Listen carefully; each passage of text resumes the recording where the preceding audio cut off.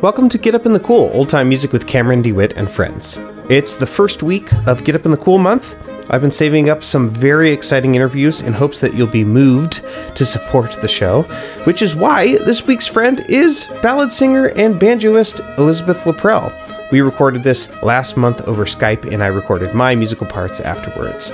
Before I tell you about how you can support the show, I want to acknowledge that this episode is posting on November 4th, the day after Election Day. I'm recording this intro on the 3rd. I don't know who's going to win. I'm really stressed about it. I'll be thinking about you all, especially those of you who will be most affected by the election results. I love you all. Take care of each other. On that note, I'm not expecting a huge wave of Patreon supporters the day of, or even the week of this episode's release, but for those of you tuning in later, Get Up in the Cool is funded by a small percentage of dedicated listeners. On an average month, the show gets over 30,000 downloads, and I typically have about 100 people at any given time who help fund the show. Podcasts by design need to be free to download, or else word of mouth wouldn't travel.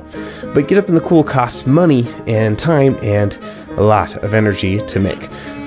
I pay my guests a stipend to be on the show. I have to buy new equipment when it breaks or when I want to improve the audio quality. Website hosting isn't cheap. The expenses really add up.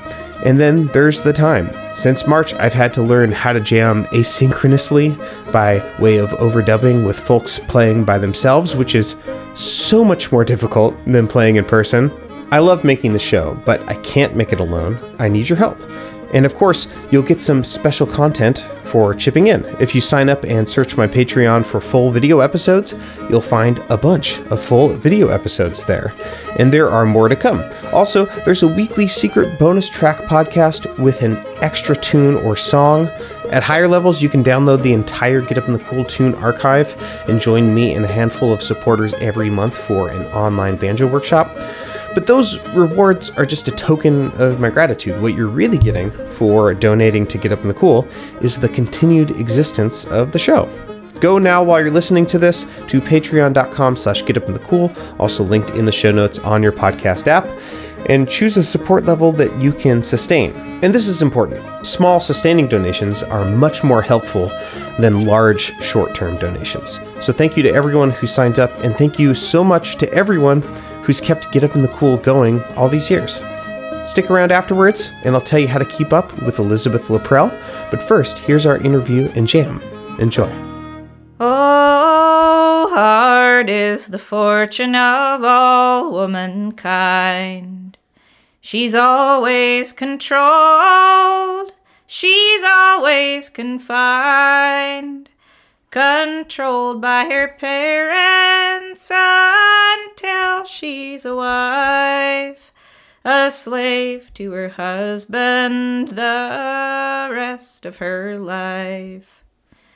Oh, I'm just a poor girl, my fortune is sad.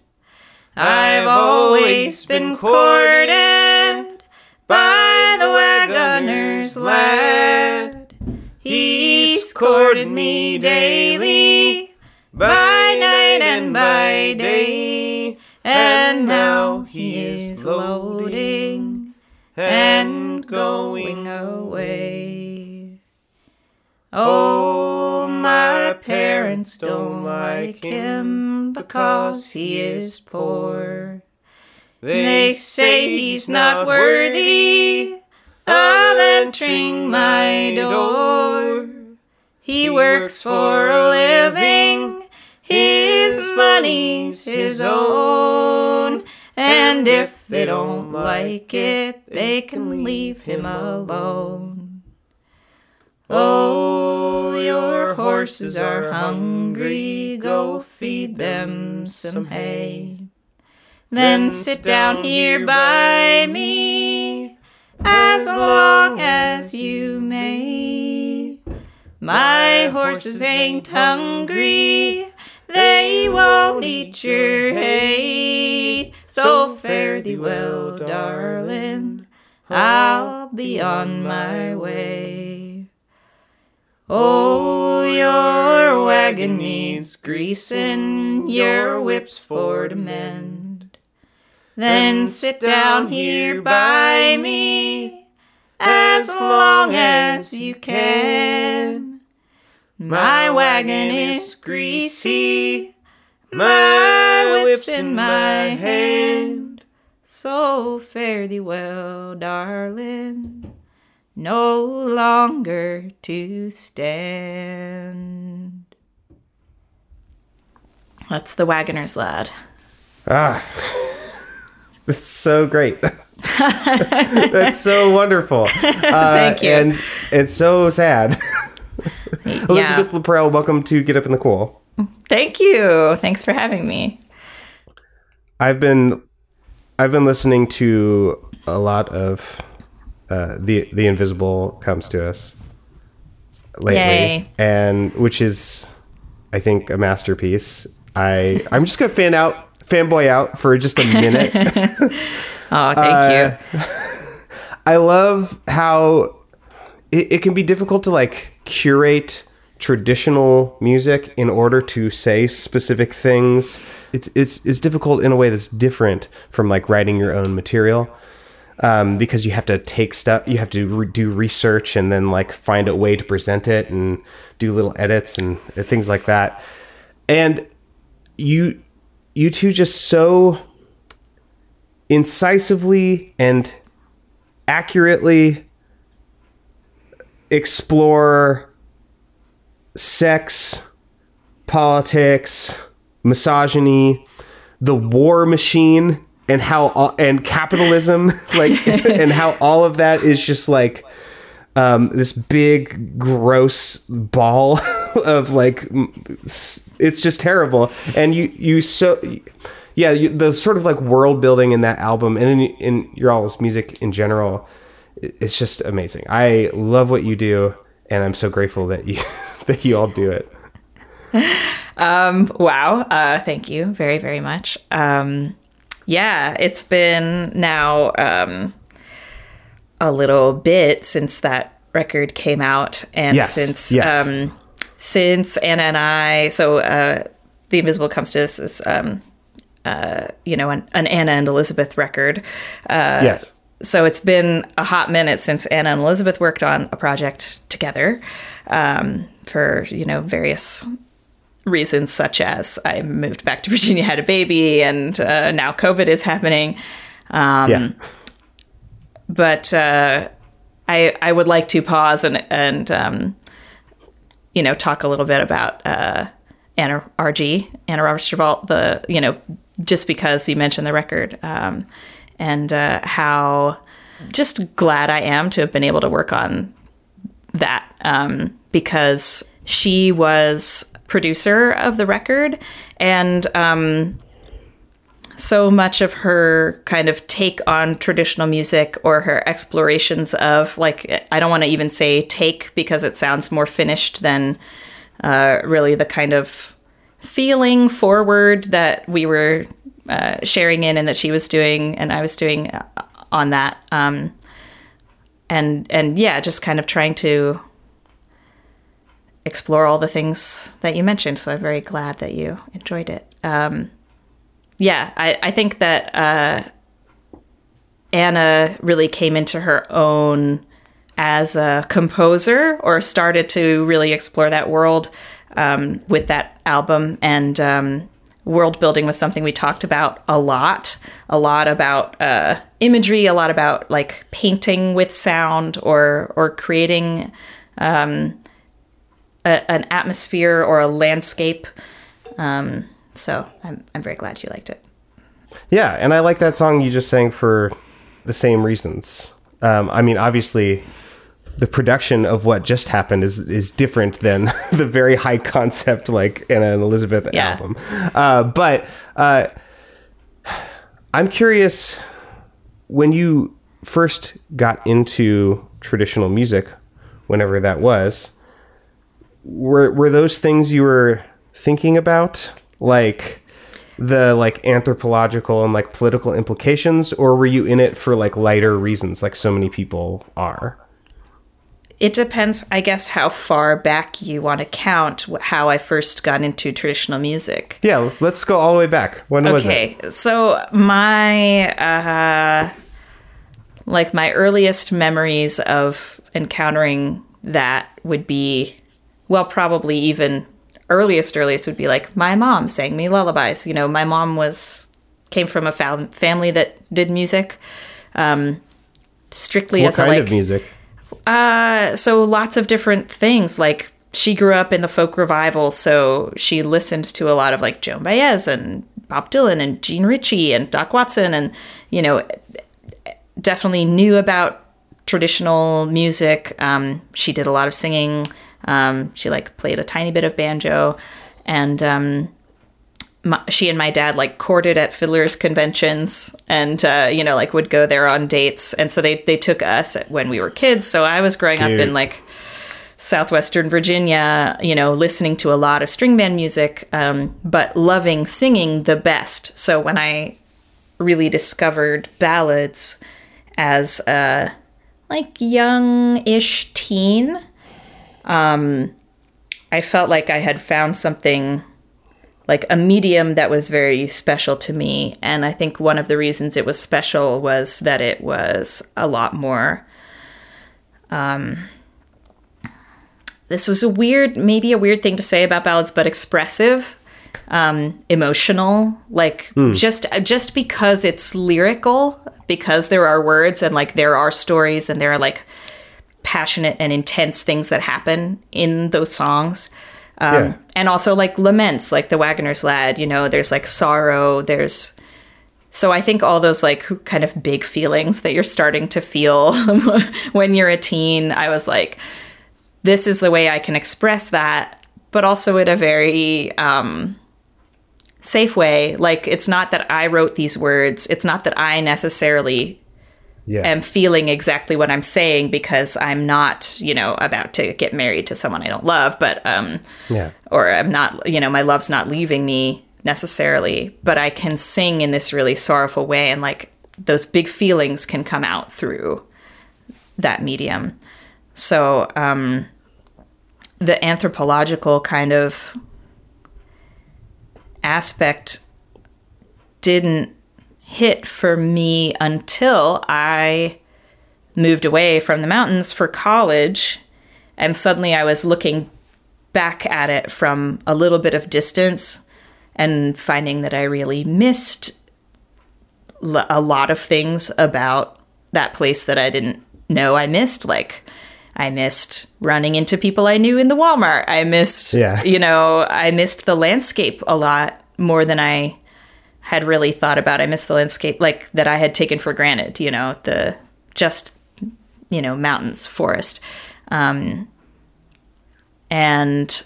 I also missed just kind of the music, the culture, especially string band culture, which is like the pretty alive part here.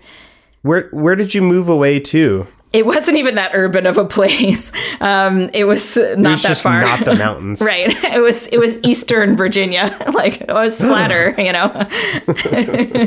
And it wasn't like I couldn't go back, but it was, you know, a long drive. So then, after doing like more kind of reading and learning about the history and study stuff like that, then I got very sick of like writing about it and talking about it, and moved back home. And at that point, like, I had been doing archival research about ballads. So I would get excited about, like, you know, the personality of what I could find out about the personality of someone in the archive. But I was mostly dug into the songs themselves. And then when I moved back home and started to work with Anna, then, like, together we would go and, like, visit the descendants of some of these singers that, you know, actually had memories of them. And that made me feel, like, connected to the music in a whole new way, and also connected to the place in a whole new way. Where did you hear... Sorry, what is it called? The Wagoner's... What is it? The Wagoner's Lad. the Wagoner's Lad. Right. Where did you hear that for the first time? For the Was first that in time. an archive? Or? No, I heard that on a Joan Baez record for the first time, which my mom gave me as a gift for my 11th birthday. One of the things I like so much about some of these old songs is when the sort of format of the storytelling just shifts all of a sudden. Like it's like first person in that one, and then all of a sudden it's this conversation, and it's like this little play, and it's a back and forth, and it's very subtextual. It's just these two people using this pretense of getting like hoping to get a job done just so they can like linger around each other for a little bit, and it's like invigorating, and like it's so exciting. It's so great. Yeah, I love that too. And there's a lot of that in ballads. There's like a narrator will be talking, and then all of a sudden it'll just go into straight dialogue, and some of them even have these really strange shifts in perspective. Like it'll be going in third person, and then it'll switch mid-verse to like, I did this or you, and then but it doesn't actually make sense if it's a character in the ballad, so it's still the narrator talking, and you're like, wait, is the narrator a character, one of the people that this happened to, or what? But there's also like a common framing device. This is a super common in Irish music, where like the narrator is actually kind of a bystander. Like it starts out with a verse that's like, one fine May morning, I was walking down by the river, and I spied a young couple, talking about this, and this is what the lady said. And then you go into this whole dialogue, and the story's about them, and you never hear from the narrator again. Yeah. It's so bizarre. It feels like sloppy writing or something, but in the context, it feels like, well, this is how this song was edited for generations, I guess, and that's just what we all sort of, tacitly agreed that that's how it should go, and it's like, okay, fine.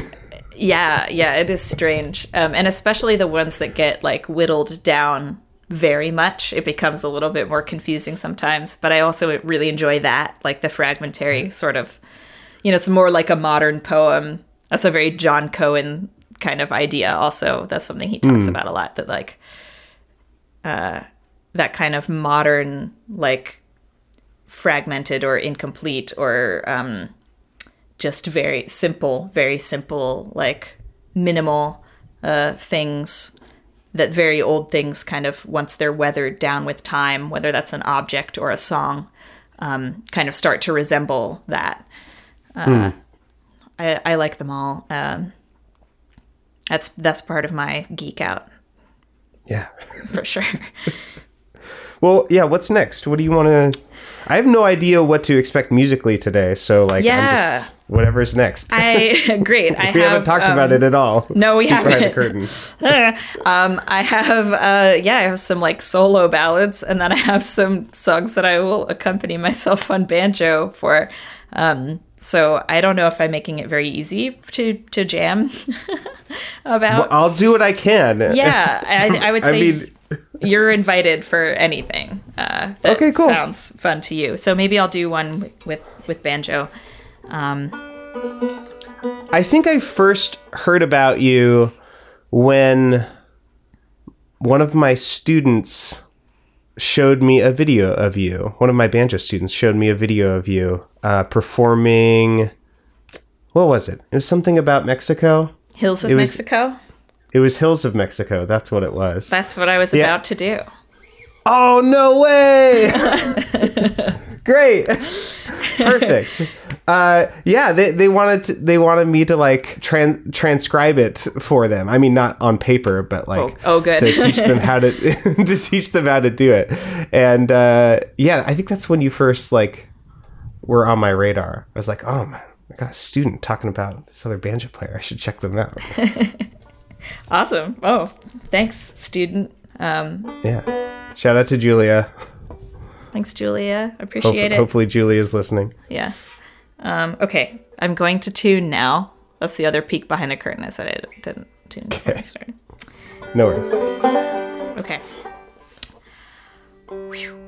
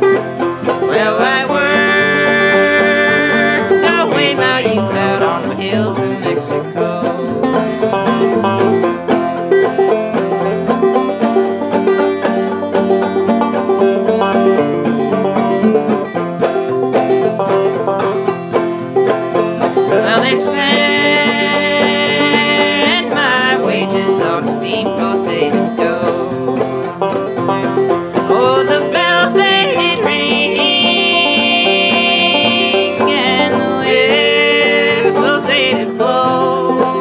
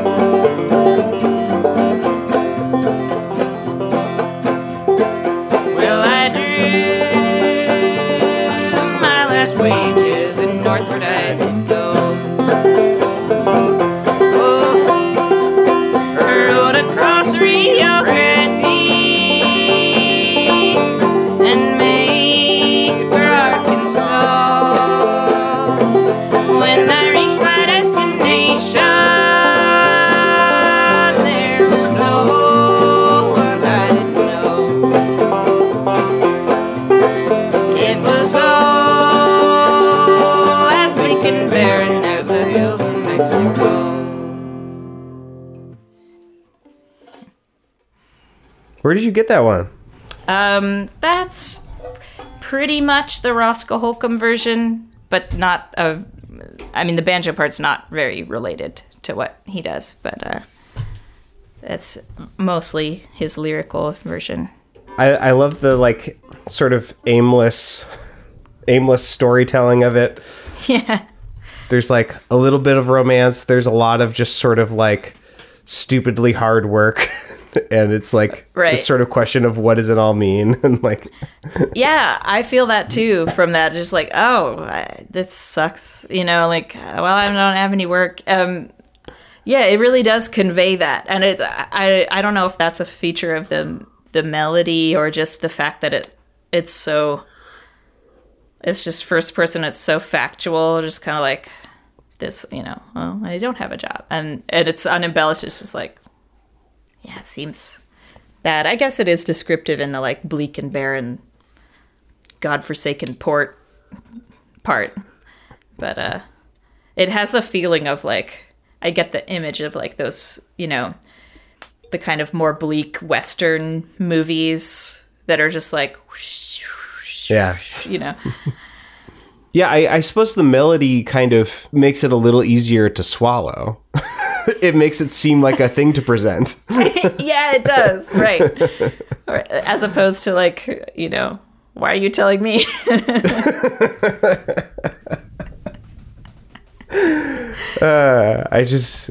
It's like the profession of therapy like wasn't around. So it's like, how am I going to get out? I'm going to get people to listen to me.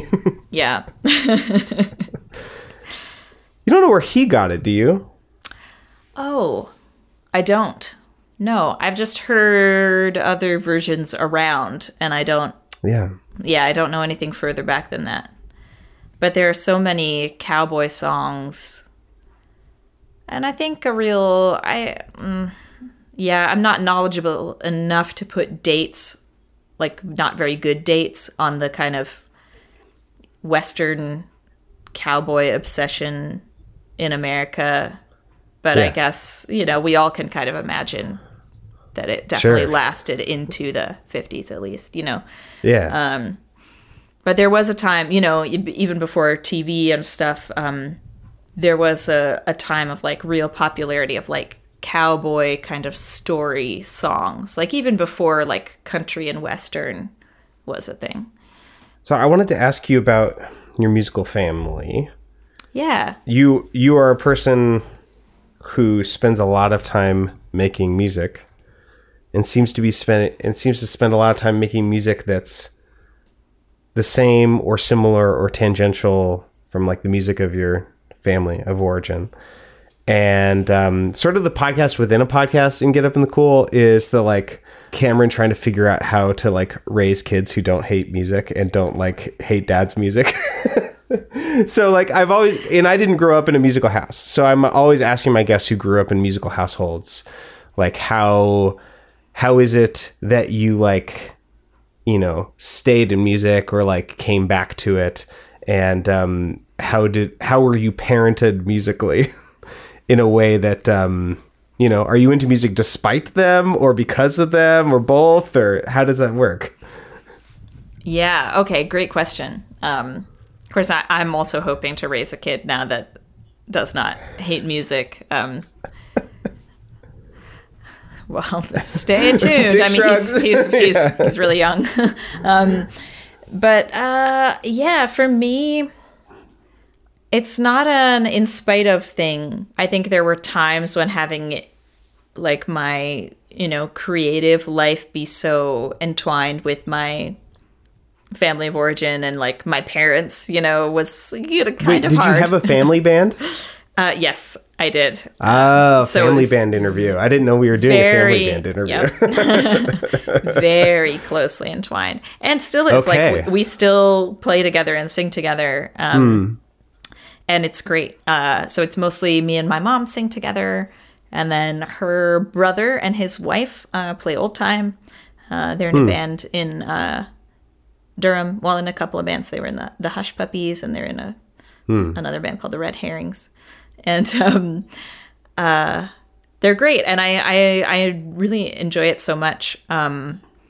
but it was hard. Like I did my first record at age 16, and like going into the studio with like my mom and dad, and like none of us had ever done it before, and it was definitely a big challenge, but we made it, you know. So some very early things of just enjoying music definitely came from my parents, just listening and appreciating, and like, you know, learning to dance like flatfoot a little bit, or to square dance, and enjoying the music that way. And then singing with my mom as just a way to pass the time, like on a car ride or doing the dishes. It's like, I think that having that foundation of having it just be part of everyday life has informed almost everything that I think about music, or like why it's important now, although I didn't always think of it necessarily that way. Just music as a sort of a functional thing that is embedded in your daily life, like that idea. Because I feel like a lot of people don't have that. Yes, and I really want people to have that, and I feel very strongly that it's more accessible than many people believe. I think there's a side effect of just kind of our culture and the way media works, is that a lot of people believe that, you know, music or art in any kind is like only for people who have some kind of talent or, you know, ability that they already have, and you can't just do it for fun, or, you know, if you don't sound great, there's no point in you trying, or something like that. And I find that very sad, because it's so much fun to do. It's like such a great way to enjoy and express yourself. Yeah. I mean, there's all these other leisure activities that, like, you know, people don't feel shamed out of participating in because they're not good at it or something. It's like playing video games, you know, it's like no one's like, oh, I could never be an esports, or Twitch person, so I'm not even going to bother. It's like, no, you just do it because it's fun. Right. But there are people who truly are like, you know, ashamed for people to hear their voice, or... And not their speaking voice, just their singing voice. Just to be heard, like, singing words is, like, very embarrassing. Like, oh, I could never do karaoke, you know? Yeah. I mean, obviously, if it's not what you enjoy, whatever.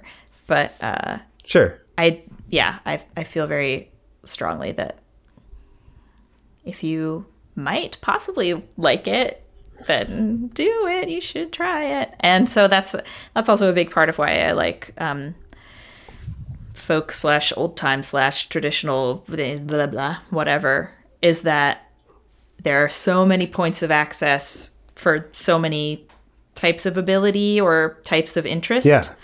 I really like that. And what else? Musical family. I definitely don't like all the kinds of music that the rest of my family does, and they definitely don't like all the kinds of music that I do. But, you know, where the Venn diagram overlaps is kind of where we play. Was there some sort of like moment of musical differentiation? I don't think there was one moment. No, it's just like, I don't know. I would like, when I was growing up, I was like, I love this ballad, but I'm also very curious about this metal band, you know, and anything for my dad. Also, like, anything that happened after like the wall of sound was invented is like, no good. So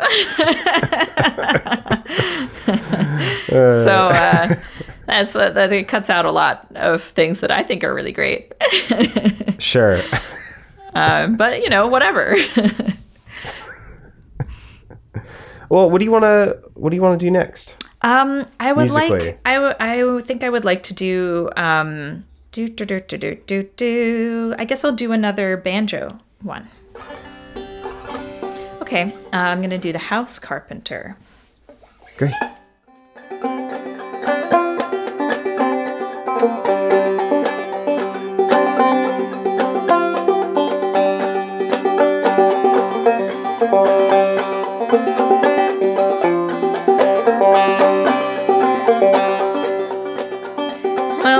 Well met, cried no true love. Well met, cried he. I have just returned from the salt, salt sea, and it's all for the love of thee. Well, I could have married a king's daughter dear, and I'm sure she'd have married me, but I've forsaken all her crowns of gold, and it's all for the love of thee.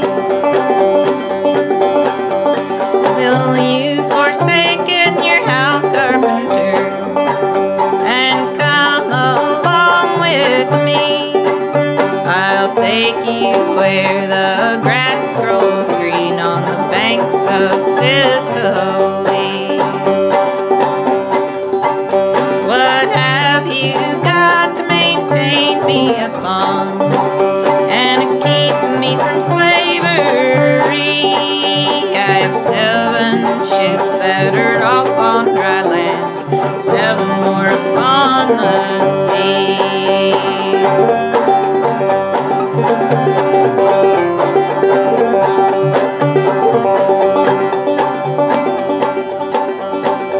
Well, she picked up her little tender babe, and kisses gave it 3, saying, stay at home, my tender little babe, and keep your daddy company. She dressed herself so fine in the silk, so glorious to behold, and every town as she rode down, she shined like the glitter in gold.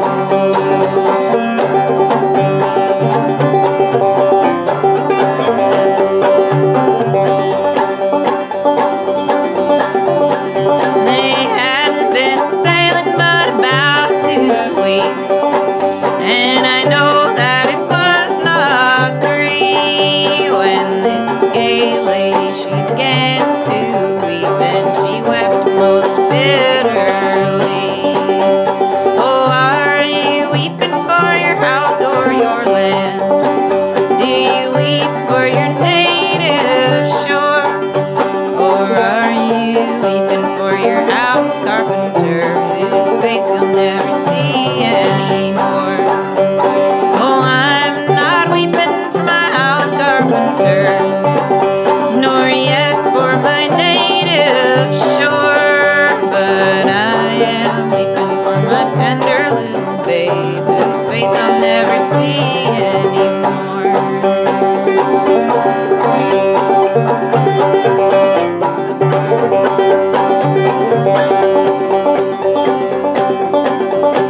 They hadn't been sailing but about 3 weeks. I know that it was not more when our gallant ship, well, she sprang a leak and she sank to rise no more. What hills are those, my love, so white as any snow? Oh, those are the hills of heaven, my love, where all good people go. What hills are those, my love, so black as any crow?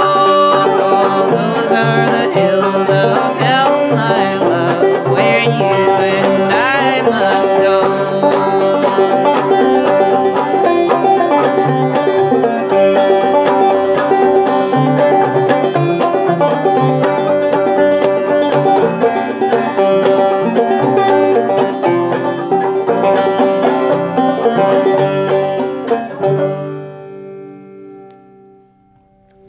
Wow, what an intense what an intense story.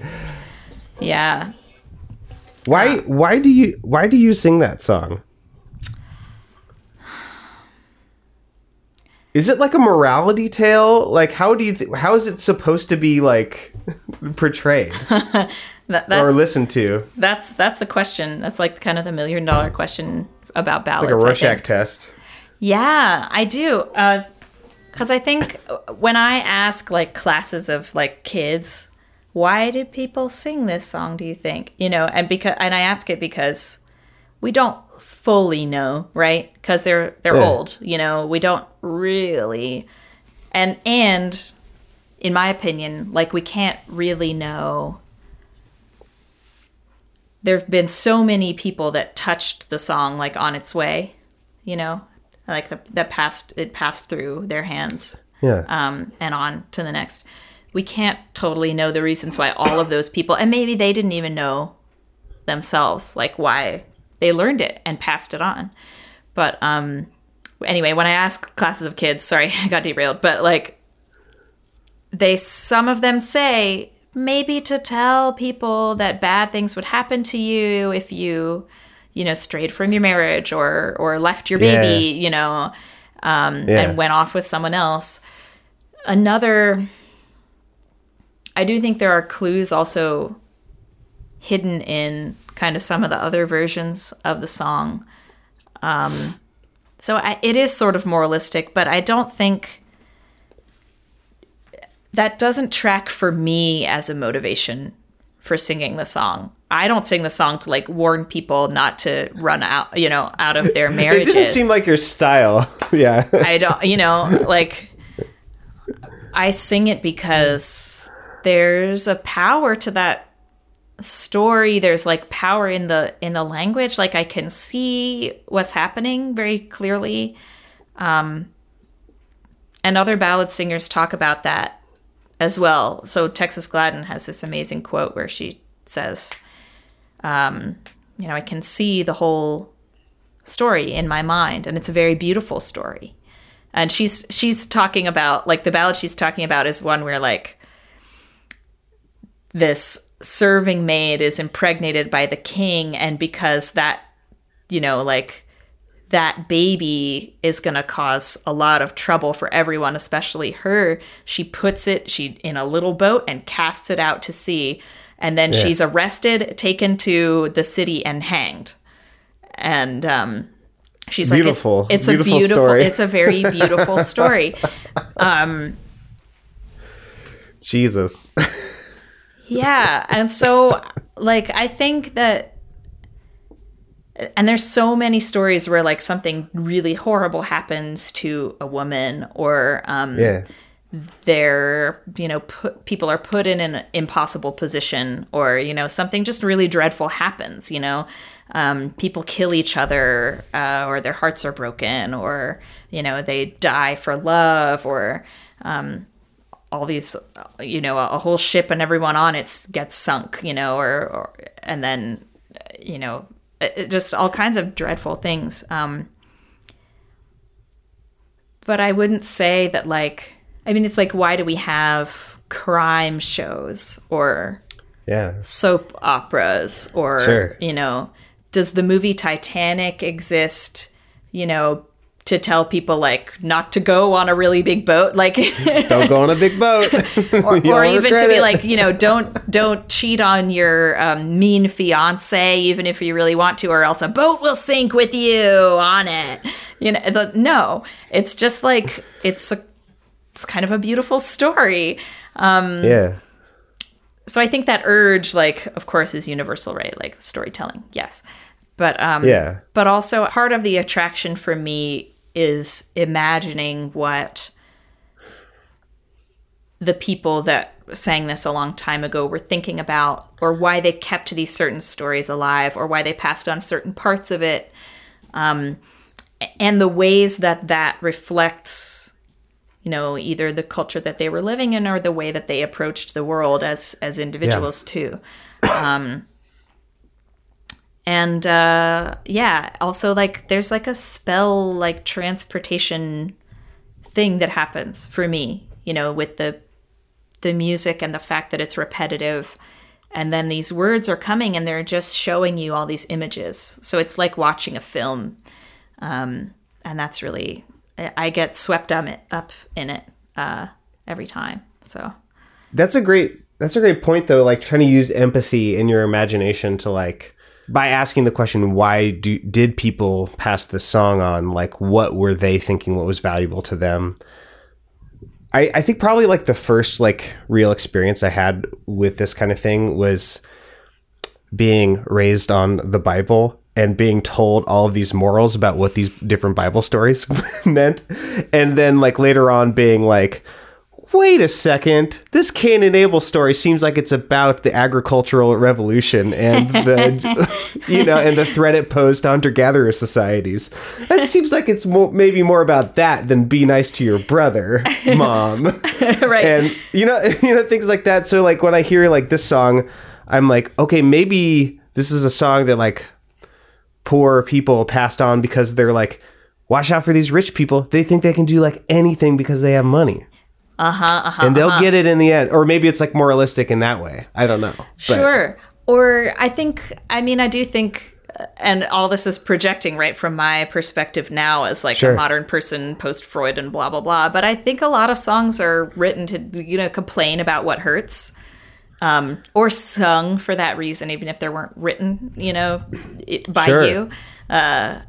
So if you can find something that like, you're like, ooh, ding, yeah, I feel that. I get that. So I also, to go back to what I said about like other versions of this song, there are versions where so in it, an old love comes back and is like, won't you, abandon the husband that you have now and come away with me? And I've got all these ships. He's a demon or like a elf, bad, tricky, fairy character guy. So in some versions, like they're on the ship and she's like, I miss, my whole other life and my baby and everything. She looks down and she sees that he has a cloven hoof. Then he stomps the cloven hoof and sinks the ship and they go straight down to hell in like a whirlpool. I'm always telling people this and I'm like, why don't I sing that version? Because that's really awesome. But I just that has a whole like other level of eroticism in my personal opinion. But its name in the like child ballad collection is The Demon Lover. The Demon Lover. Wow. With such a rich vein there, of like the demon lover, the demon lover. It's like so many images come to your mind when you just say those words. It's what you're talking about, like stuff like resonating with you. It's like, okay, there's a moral. Obviously, there are moral things that could be read into it, but also it's like kind of titillating, It's just like, oh yeah, I want someone to like come like steal me away from my like mundane life and then I'll go die in the sea. Sure, like I have, that kind of fantasy is relatable and understandable. Totally right. Or else, why would we have Twilight even, right? Right. So I think there's that, but I also see, I see gender commentary in these as well, and part of that's just the way I, that's how I look at it. But the man, right, becomes like he wasn't a demon lover in my opinion. Like when he comes and shows up and is like, oh hey, what happened?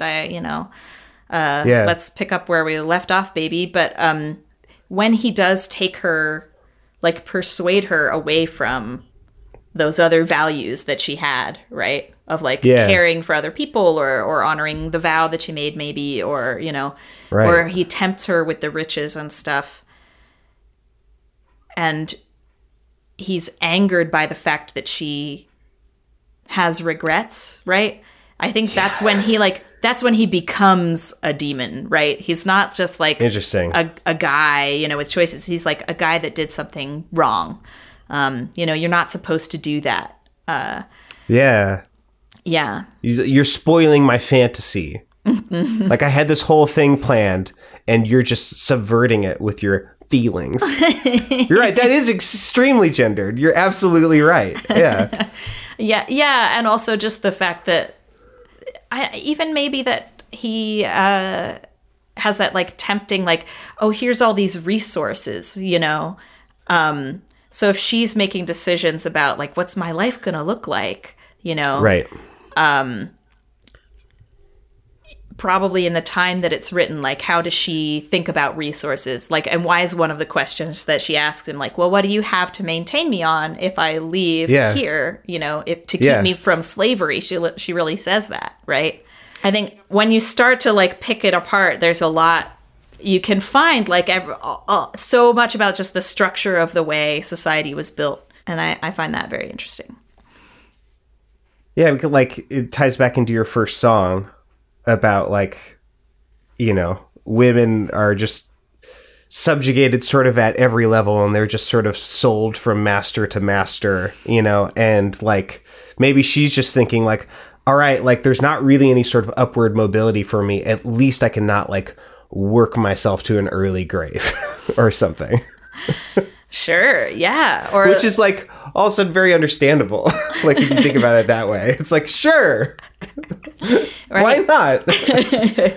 But I also love that it leaves you to imagine what the relationship between her and the house carpenter is. Yeah. There's no info. You don't know. Like, is there real love and affection?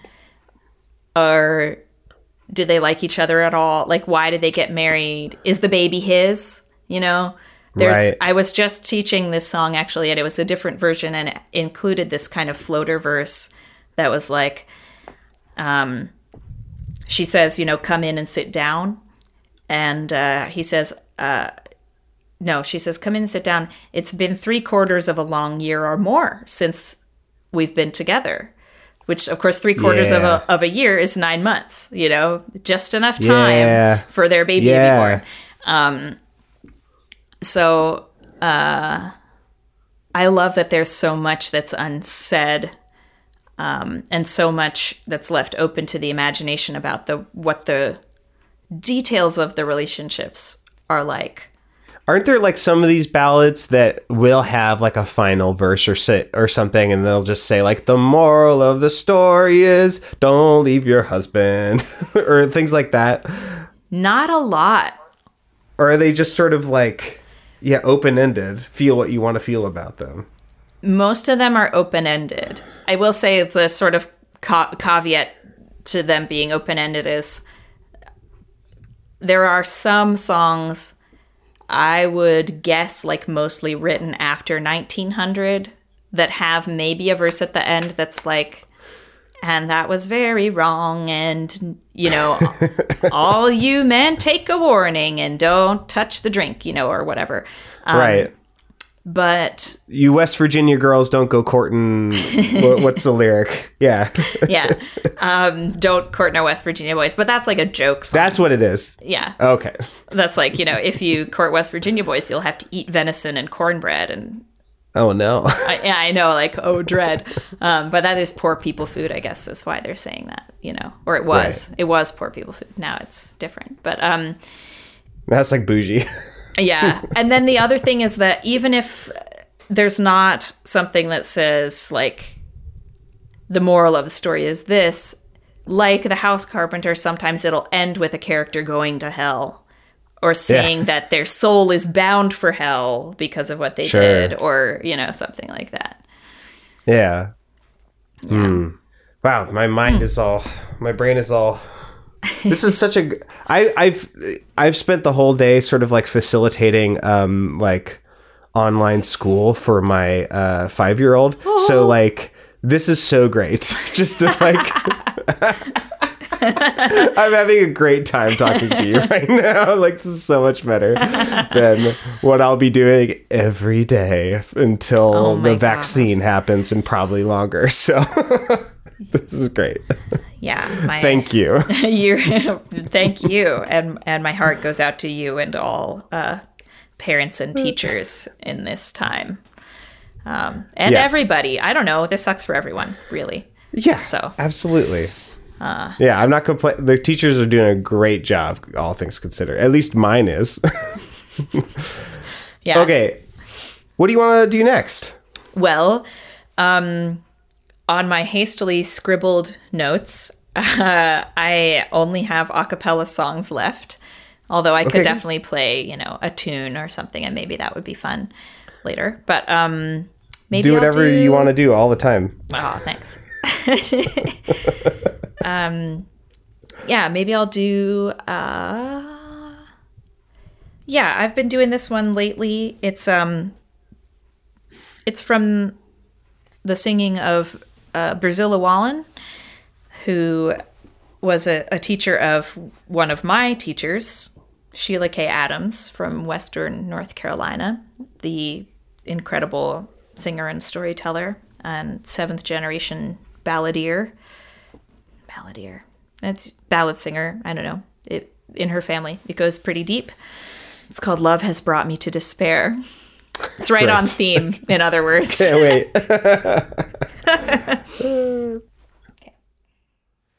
My father, he was a rich old jade.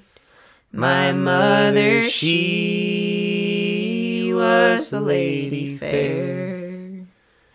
And me a being the only heir. So love has brought me to despair. It's when I wore my long silk gown, he followed me from town to town. But now my apron just will tie. He passes my door and he won't stop in. There is a street in yonder's town where my true love walks up and down. He takes another girl on his knee, and he tells to her what he won't tell me. He takes another girl on his knee. Oh, ain't it awful grief to me? There is a flower, I heard them say, that'll cure false love both night and day. And of these flowers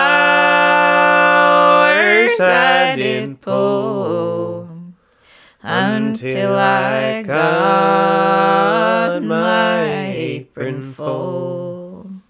I gathered black, I gathered blue, but none of these flowers could I find to cure false love or ease my mind. It's out of the leaves I made a bed, and out of the flowers a pillow for my head. It's down she lay and ne'er word spoke until her aching heart was broke. And in the green meadows round, I thought I heard a doleful sound.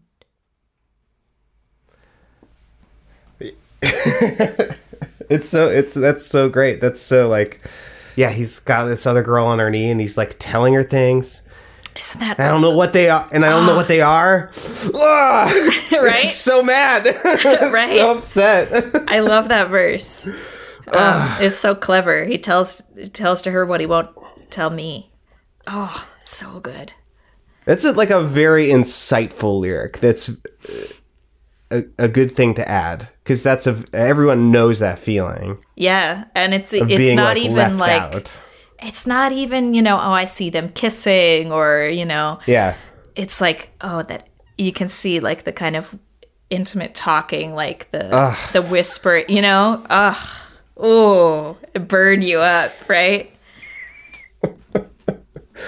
Oh my goodness. So relatable.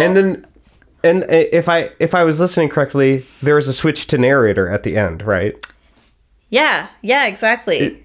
Is it because she has died on her like thing of like flowers and petals, maybe? Right? Maybe. Or is she, Yeah. There's a lot of possibilities of, because she's trying to, gather this flower, maybe to abort her baby, to induce miscarriage.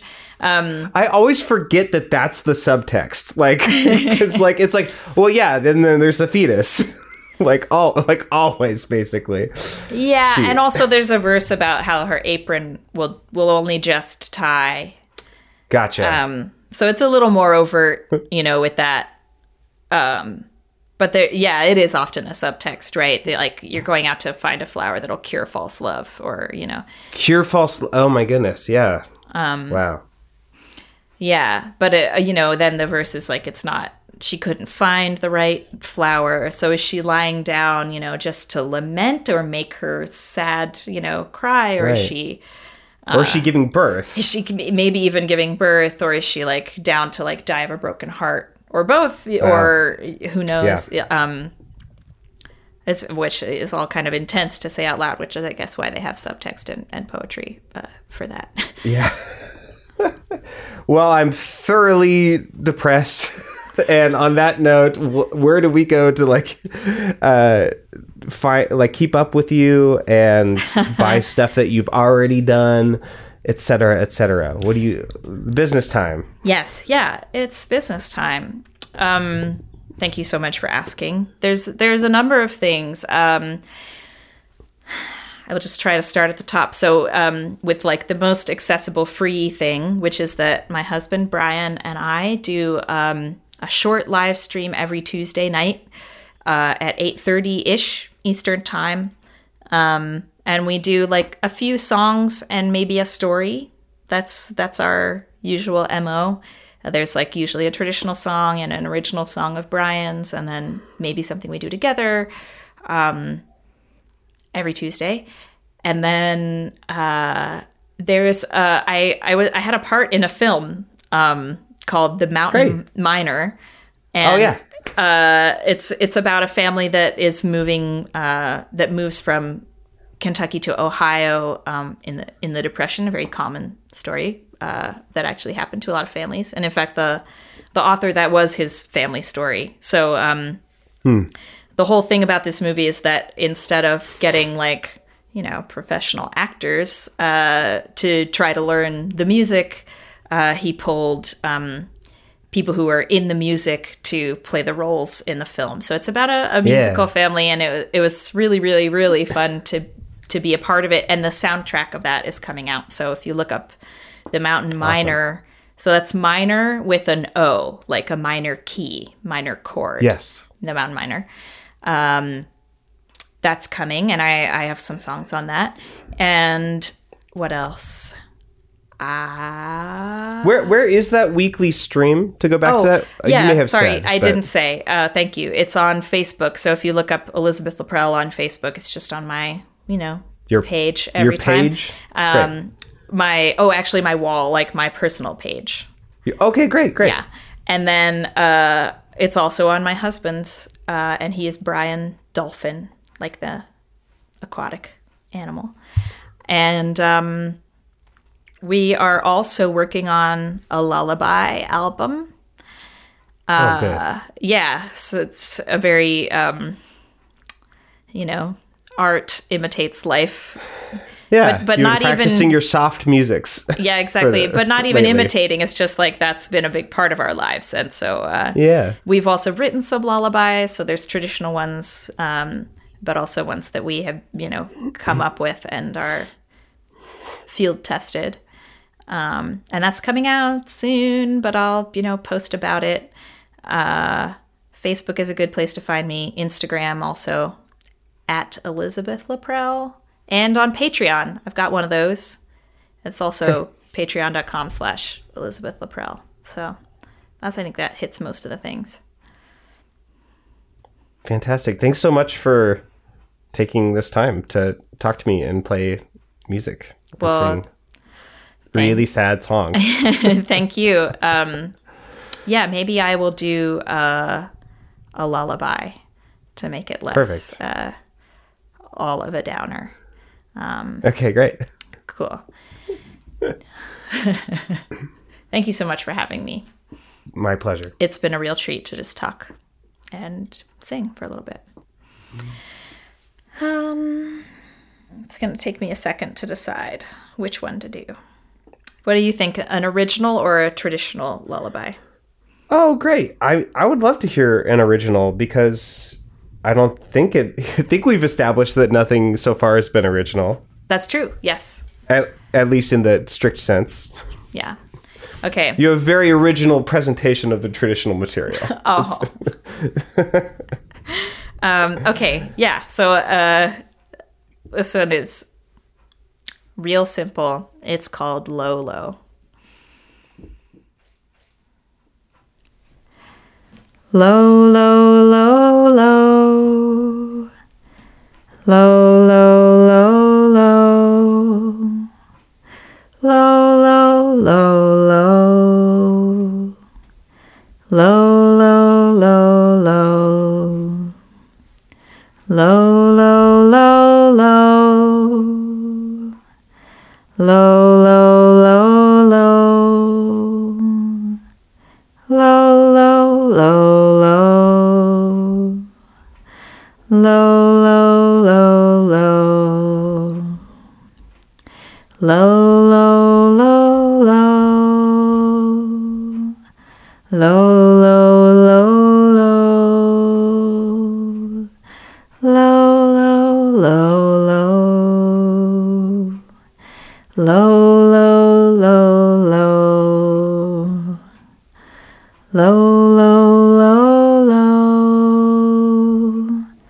Low, low, low, low.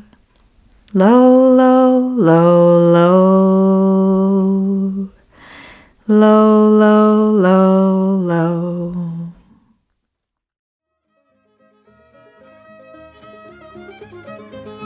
You can follow Elizabeth Laprelle's personal Facebook page for her weekly live stream with Brian Dolphin, Tuesdays at 8:30 p.m. Eastern.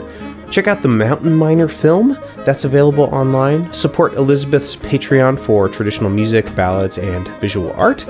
And follow her on Instagram at Elizabeth Laprelle. All of that is linked in the show notes for this episode in your podcast app. Support Get Up in the Cool at patreon.com/getupinthecool and get rewards like full video episodes, access to the weekly bonus track podcast, the entire Get Up in the Cool tune and song archive, and monthly online banjo workshops. Order a t-shirt, bag, sticker, or mask, or phone case at Get Up in the Cool's merch store. Make sure to like and follow Get Up in the Cool on Facebook so you can see the video I posted from this episode and share it with the world. Visit pitchforkbanjo.com for my instructional banjo series. Check out my other podcast, Think Outside the Box Set. It's available in all the same places as Get Up in the Cool, and everything I just mentioned is linked in the show notes for this episode in your podcast app. That's all for now, friends. Thanks for listening. Come back same time next week to Get Up in the Cool.